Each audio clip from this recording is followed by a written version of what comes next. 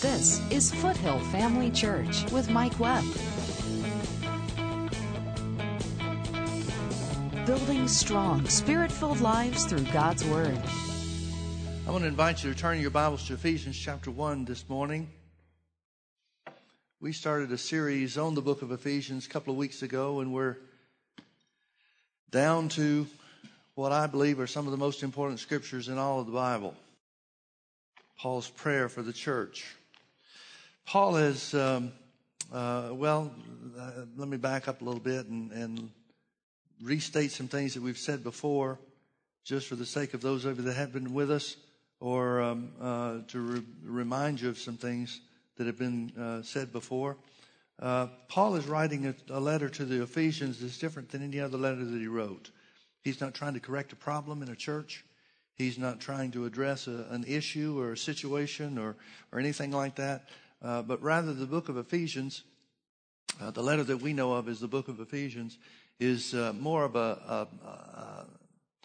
for lack of a better term, Paul seems to be stepping back and looking at the big picture of God more so than any other letter that he writes. It's not the point-by-point doctrine of Romans. It's not the point-by-point correction or exaltation of Christianity over Judaism of Hebrews. It's more of a stepping back and saying, here's God's overall plan, and here's what he has done, here's what he's going to do. And as such, the first 14 verses of chapter 1 is Paul talking about God's great plan of redemption. He's talking about the fact that we've been called out and chosen before the foundations of the world. He talks about the fact that we've been accepted in the beloved. He gives us the same name, the same title as God gave Jesus himself when he spoke from heaven and said, "This is my beloved Son in whom I'm well pleased." He tells us that we've been blessed with all spiritual blessings in heavenly places in Christ Jesus. And he identifies that this was all because God wanted to. Didn't have anything to do with us per se, in the sense that we had earned it, because we didn't. This was something that was done before the universe was created, much less man, much less before man was created. And as such, he talks about God's great overall plan of redemption. God planned something that's beyond anything that we can even comprehend, yet the Holy Ghost reveals some of it to us. And that brings us to verse 15, where Paul is going to pray the prayer of the ages. He says, "Wherefore I also, after I heard of your faith in the Lord Jesus, and love unto all the saints, cease not to give thanks for you, making mention of you in my prayers." Now, it's interesting to me that Paul started praying for them when they heard of their faith and love. Now, there's only two ways we can interpret this. Either, number one, he wasn't praying for them before he heard of their faith and love, or he's praying for them in a different way before he heard of it. But the point is very simply this. There was a time in my life, it wasn't a long period of time, but there was a time in my life where I was walking according to my own plan, my own path. I was saved, but I wasn't walking in fellowship with God. And as such, I was doing some things I shouldn't be doing, and I was in college at the time, and just got involved in some stuff that I didn't have any business being involved in. Things that I knew better all the time, but I was trying to be popular and get along with everybody else, and just being a coward, really, not standing up for what I knew was right. And as such, during that period of time, I had a lot of people praying for me. But folks, that's been 38 years ago.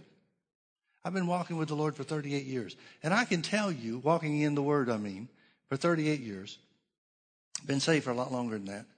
But I can tell you this, I've had more attacks of the devil come at me because I've been doing right than I ever had when I was doing wrong.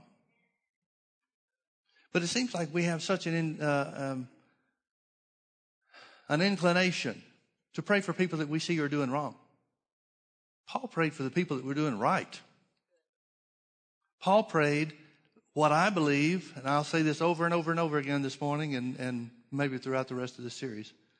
These are the most important words, or some of the most important words, that we have record of in all of the Scripture. Because it's a prayer that Paul prayed, inspired by the Holy Ghost. Then the Holy Ghost inspired him to write it down so that we'd know what he's praying. And then the Holy Ghost saved it so that we'd have a record of it. How important is this? It's of utmost importance. We need to pray for each other once we're on the right track. Because that's the point where the devil's going to try to throw something in our path to get us off the right track, to discourage us, to turn us the other way. That's when we need to be praying for each other. I would submit to you this, folks. It's more important for us to pray for our fellow believers, fellow brothers and sisters in Christ, than it is to pray for the lost. Most people don't know what they're doing when they're praying for the lost anyway. They're praying, Lord, save Uncle so-and-so. Well, Jesus did that when he came to the earth and died on the cross. Most of the prayers that we pray for the lost or people that are doing the wrong thing are not prayers that are based on the Word. But here's Paul giving us a Holy Ghost-inspired prayer to help people grow in the things of God, which must be first and foremost on the mind of God to impress him to do so. Wouldn't you agree? So what does he pray? He says, from the time that I heard of your faith and love, the fact that you are on the right track, I cease not to give thanks for you, making mention of you in my prayers. Notice that Paul didn't stop thanking God for them. We need to do that for other believers. Rather than pick out each other's faults, we need to thank God for each other. And he ceased not to make mention of them in his prayers. Now, what did he pray? What did he talk to God about for them or on their behalf? Notice he mentions three things. This prayer that he's going to pray over the next few verses mentions three things specifically. That the God of our Lord Jesus Christ, the Father of glory, may give unto you the spirit of wisdom and revelation in the knowledge of him, the eyes of your understanding being enlightened, that you may know. And then he's going to mention three things. Let's talk about the first part. Notice he prays that God would give unto us, us, the spirit of wisdom and revelation. The spirit of wisdom and revelation. The spirit of wisdom and revelation. In what? In the knowledge of him. Now, folks, three things that Paul makes mention of is wisdom, knowledge, and revelation. Wisdom, knowledge, and revelation. Those are all three separate things. We think of wisdom and knowledge being the same thing, but they're not. Knowledge is an input. Knowledge is something we gain by information from the Word of God. But wisdom is what it produces as it comes out of us and is put in practice in our lives. Wisdom is the right application of knowledge. Nowhere does the Bible say ask God for knowledge. But it does tell you to ask him for wisdom. Because knowledge is our part. Gaining knowledge from the Word of God is your responsibility. Gaining knowledge of the Word of God from the Word of God is your responsibility. It's up to you to know what the Bible says about your situation. So many times people come to me and they'll say, Pastor Mike, I need help. I need you to pray for me in this situation, or whatever the case might be, and that they're going through or experiencing. And I'll say, well, what does the Word say? I used to say, well, the Word says this. And the Lord really quickened me on that and stopped me from doing that, because I need to find out what the people know. It's not important that I know what the Bible says about your situation. It's important that you know what the Bible says about your situation. Because if I'm the only one that knows it, then I'm going to say it in the prayer, and that's going to be it, and you're going to forget it, and it'll be gone. But if you know what the Bible says about your situation, then you can act on it. So it's important for you to know. Well, how do we gain knowledge? Knowledge comes through the Word of God. Now, I want you to notice something else. The knowledge he's talking about is not just a general knowledge of facts or things. He's talking about a personal knowledge of God. A personal knowledge of God. There's only one way you can personally know God, and that's through his Word. Here's where the church has messed up for centuries. The church has had the idea that if we prayed, if we just loved God, then everything's going to be all right. And that's not the way that it goes. You know God one and only one way, and that's through his Word. God and his Word are one. If you don't know what the Word of God says about him, about you, or about your situation, there's no way you can know what God's going to do. Consequently, the church has prayed for centuries, Lord, if it be your will, about all kinds of things that the Bible already tells us what the will of God is. If the Bible says Jesus took our infirmities and bore our sicknesses, and with his stripes we were healed, why would we pray, Lord, heal us if it's your will? But the church is ignorant, by and large, the church at large is ignorant of the will of God because we don't have a knowledge of what the Word says. That's our part. But wisdom is something else. Wisdom is the application. For example, I can know what the Bible says about my healing. I can know what the Bible says about my finances. I can know that scriptures are in there that cover my situation or whatever the situation is at hand. But if I'm not acting on it, if I'm not applying it, if I'm not confessing it and believing it and trusting God to make it a reality in my life, then there's no wisdom being applied in my situation. Wisdom is the proper application of knowledge. Well, how do you properly apply the knowledge that comes from God's Word? By doing what the Word says to do. Believe it and speak it. That's wisdom. The Bible says the fear of the Lord is the beginning of wisdom. What's the fear of the Lord? Putting God first. Well, doesn't that mean doing what His Word says to do? That's wisdom. And so Paul's praying that the church, the believers, would be given by God the spirit of wisdom. Now, I want you to notice that. It's a spiritual thing.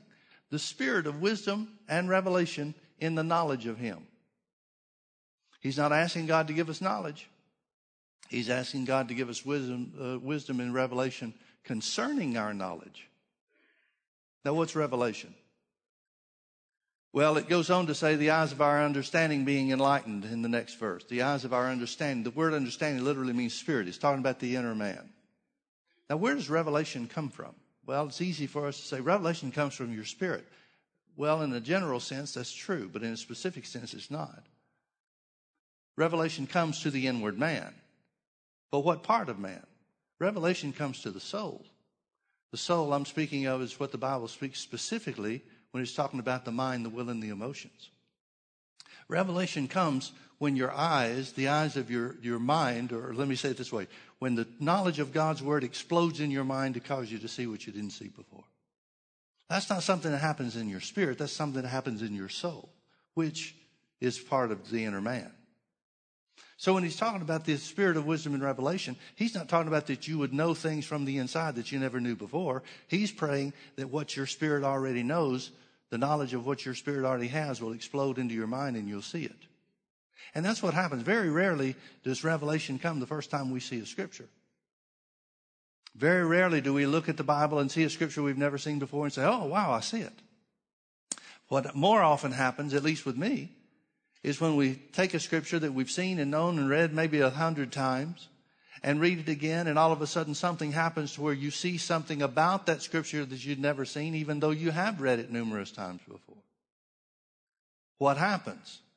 There's a spirit of revelation that comes. Now, what causes that revelation to occur? It's the Holy Ghost.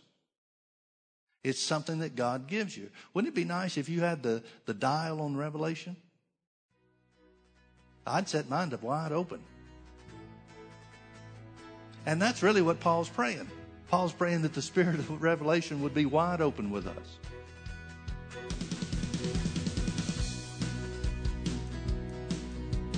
Join Mike Webb and Foothill Family Church every Sunday night at 6 p.m. for our weekly Healing School. Healing School is for those who are in need of being healed from sickness in their body, as well as those who want to strengthen their faith in the area of healing. Now, whatever somebody, you or me or somebody else might think of why Jesus healed the sick, Matthew 8:17 tells us why He healed everybody that was sick. Jesus healed all that were sick, that it might be fulfilled, which was spoken by Isaiah the prophet, saying, Himself took our infirmities and bare our sicknesses. Foothill Family Church is in Orange County at the corner of Bake Parkway and Lake Forest Drive, just minutes off the 5 freeway. To learn more about how you and your family can connect with Foothill Family Church, simply log on to mikeweb.tv. Foothill Family Church, building strong, spirit-filled lives through God's Word. That God would grant unto us the spirit of wisdom and revelation and the knowledge of Him. The eyes of our understanding, literally our soul, being enlightened, that we may know 3 things. Number 1, the hope of His calling. Secondly, what is the riches of the glory of His inheritance in the saints? Thirdly, and what is the exceeding greatness of His power to us who believe according to the working of His mighty power. Paul prays 3 things. He prays that we would know. Now, let me say this again. I can't emphasize this too much. I can't overemphasize this. God wants you to know 3 things. Why isn't there a list of 12 things? Why 3? These are the 3 most important things that you can know as a believer. And they deal with past, present, and future. The first thing is the hope of his calling. Now, we've seen this word calling before in verse 4. It's the word chosen. It's where the Bible says, according as he has chosen us in him. That's the same word. It's the word called out. And it tells us that we were chosen or called out before him, before the foundations of the world. In other words, God had a specific plan for mankind before mankind ever existed. He called us out. He chose. He predestined us, meaning mankind, to be his family through the blood of Jesus, the sacrifice of Jesus. So now he's talking about what we're called to. What is the hope of our calling? Well, he's talked before, earlier in the chapter, in God's master plan of redemption, about the redeeming of our bodies. He tells us about the first fruits of our inheritance. He tells us about the being sealed with the Holy Ghost. He's pointing, each of these things is pointing to the time when we will have the finished work of redemption, spirit, soul, and body. And Jesus will come back for the church and we'll receive our redeemed bodies. So the hope he's talking about is future. Now, I want you to get this, folks, because please understand, God is no respecter of persons. And if God wants you to see the future in one area, he wants you to know the future in every area. God wants you to have revelation on the hope of your calling. We know, well, let me ask it this way. How many of you know that Jesus is coming back for the church? How many of you know that when that happens, we'll receive our redeemed bodies? We'll be caught up in the air with him and receive our redeemed bodies. How many of us have a revelation of that? Difference between knowledge and revelation. Apparently.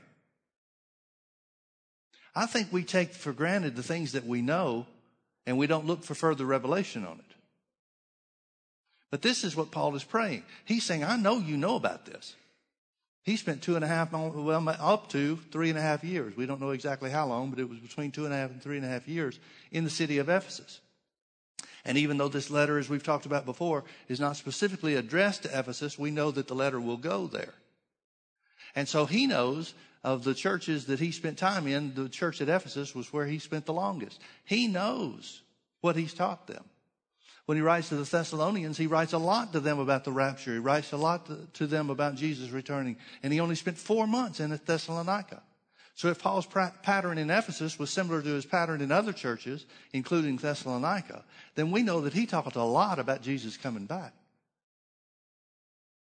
Probably a lot more than we do. Maybe we should do more of it. But Paul is saying, I know you know this. I know that I taught you that Jesus is coming back. But I want you to have the spirit of wisdom and revelation in the knowledge of him coming back for you, so that you really see what God's going to do.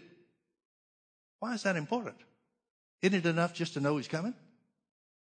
Apparently not. Apparently not. The Bible talks about hope being the anchor of our soul. Do you realize most of the things you worry about are future? Very few people are worried about what's happening today. Now, they may be worried about what's happening today continuing tomorrow. But most of what the devil tempts us with and attacks us with and causes us to worry about is tomorrow, in the future. Well, what's going to happen? What are they going to do tomorrow? What are my loved ones going to do? Are they going to be good to me? Or are they going to be bad to me? What's going to happen on my job? Most of this stuff is about tomorrow, about the future. The first thing that Paul prays that God would give us revelation about is your future. Now, as I said before, if God wants you to know your future as far as the redemption of your body, the rapture of the church, and I use those two terms interchangeably because they happen at the same time. If God wants us to know about those things, what do you think he wants you to know about other things? There's a verse of scripture in Jeremiah chapter 29, verse 11. God said, for I know the thoughts that I think towards you, saith the Lord, thoughts of peace and not of evil, to give you an expected end. I like another translation. The NIV says it this way. I know the plans that I have for you, declares the Lord. Plans to prosper you and not to harm you. Plans to give you hope in the future. Well, if God wants us to know that he wants us to have a good future, wouldn't he want us to know what that is? See, one of the things, I don't know how much you rely on this stuff, but I rely on what Jesus said about the Holy Ghost a lot. One of the things that Jesus said about the Holy Ghost is he'll show you things to come. That's future, isn't it? I trust the Holy Ghost, who is the Spirit of truth and Spirit of reality, to guide me into the truth and to show me things to come.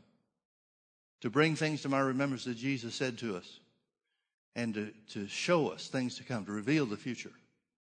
I want to know what's coming. That doesn't mean God will show you every little detail about every little thing. But you can have a general sense. You can have a sense by the Holy Ghost of things to come so that you can prepare for it. God will show you things to come. He'll prepare you for things. I've got things that the Lord told me 12 and 13 years ago that I know that are coming to pass. He tells you to prepare you. God wants you to be prepared for the rapture. And there's something about it, and don't get me wrong, I'm not saying that I've got it and you don't have it. I want revelation about this too. But there's something about the explosion of the knowledge of God in your mind that changes everything about how you look at something. I can remember back to something the Lord gave me back in 1981, the summer of 1981, that changed everything about my outlook on God's blessing in my life. One scripture, one simple phrase in a scripture, it wasn't even the whole thing. But one phrase in the scripture changed everything about how I looked at God's blessing in my life. Revelation changes you. It changes you. Don't be satisfied and settle for knowledge. Get the revelation of the knowledge with it. That we would know three things. The hope of his calling. The hope of his calling. Whatever you're called to do individually as a believer, God's got a great end planned for you. Not just the end of your life when we receive our redeemed bodies, but the end of his calling on your life. Whatever work he's given you to do, there's a hope attached to that too. Those are the things that I seek after. Lord, show me. Show me my end. I want my latter days to be better than my early days. The Bible says God will satisfy you with long life. There's still some things I've got yet to go to be satisfied with. But those are things that we can look forward to. Those are things that can anchor our soul. Those are things that can keep us from worry and from the lies of the enemy. Second thing he prays is the eyes of our understanding would be enlightened. We'd receive revelation to know what are the riches of the glory of his inheritance in the saints. Now, hope has to do with future. Inheritance has to do with present. Present tense inheritance because of a past tense work of Jesus. That we would know what are the riches of the glory of his inheritance in the saints. Thank God there's an inheritance. There is an inheritance. You have an inheritance in Jesus. Well, what is it? Well, generally we can say it's the same for all of us. In general terms, redemption or remission of sins belongs to all of us. That's part of our inheritance. Thank God for that. Healing's part of our inheritance. Jesus paid the price for that. The chastisement of our peace, our well-being, our prosperity was upon Jesus. So we have that as a part of our inheritance. But there are specific things that are part of the glory of his inheritance in you and for you that might be different than for me. Things pertaining to God's call and plan and purpose for your life. God has a very specific purpose. I don't know why this is, but it seems to me that so many times so many of the people that I went to school with, people that I went to Bible school with, people that I started off with in the Word with and stuff like that, they never had the specific information about God, what God wanted them to do in their life. And some of them, bless their hearts, have floundered around, tried this and tried that and tried the other thing. Well, I think the one thing that made a difference in me is I always prayed this for my kids. I always prayed, Lord, show them specifically what your plan and purpose is for their lives. I don't think there's any greater thing to know than that, is there? And I don't want to spend 20 years trying to figure it out. I want to know. I want to spend those 20 years doing what God has for me to do. Not trying to find out what it is. Well, why is that such a hard thing for some people to figure out? I think very simply comes down to two things. We don't spend the time with God in the Word that we need to, and we don't spend the time with God in prayer that we need to. Prayer is a funny thing. because everybody seems to know about it. Everybody can talk about it. It's a whole different thing when you get to praying with somebody. When I first got around Brother Hagin said, you can tell a person's spiritual development by listening to him pray. So I made sure whenever I was around Brother Hagin and we were praying, I got as far away from him as I could get. I mean, I'm telling you the truth. I did not want to let him hear me pray, because I knew I didn't know anything about it. I'd heard all the teaching and all the tapes that everybody else has heard, and I can quote the same scriptures that everybody else is quoting, but there's a big difference between hearing it and doing it. You can read the driving handbook, and that doesn't make you a good driver. Good drivers are the ones with experience. Good prayers are the ones with experience. Prayer is praying, and prayer is relying on the Holy Ghost to give you the words to speak. And if you don't have them to speak, you speak in other tongues. What a great blessing speaking with other tongues is. What a work the devil has done on the church in this world by denigrating speaking with tongues, ridiculing speaking with tongues. Because for so much of the church world, maybe the majority of the church world, they forfeit power in prayer because they're afraid of what people might think of them.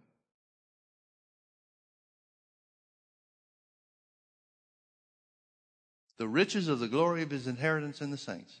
The riches. Think about those words. We say them fast and they kind of run together. But think about what he's saying. The riches. God's rich. The riches of the glory of his inheritance in the saints. Not even to the saints, in the saints. You've got an inheritance that's resident in you now.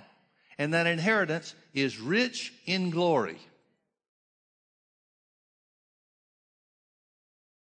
Now, when I think about rich in glory, I think about Jesus. I think about the things Jesus did. I think about the fact that Jesus was the shining example of God here on the earth. The light of the world. Everything about Jesus drew people to him. What was that? Same Spirit of God that you got. He had the same life of God that's been given to you.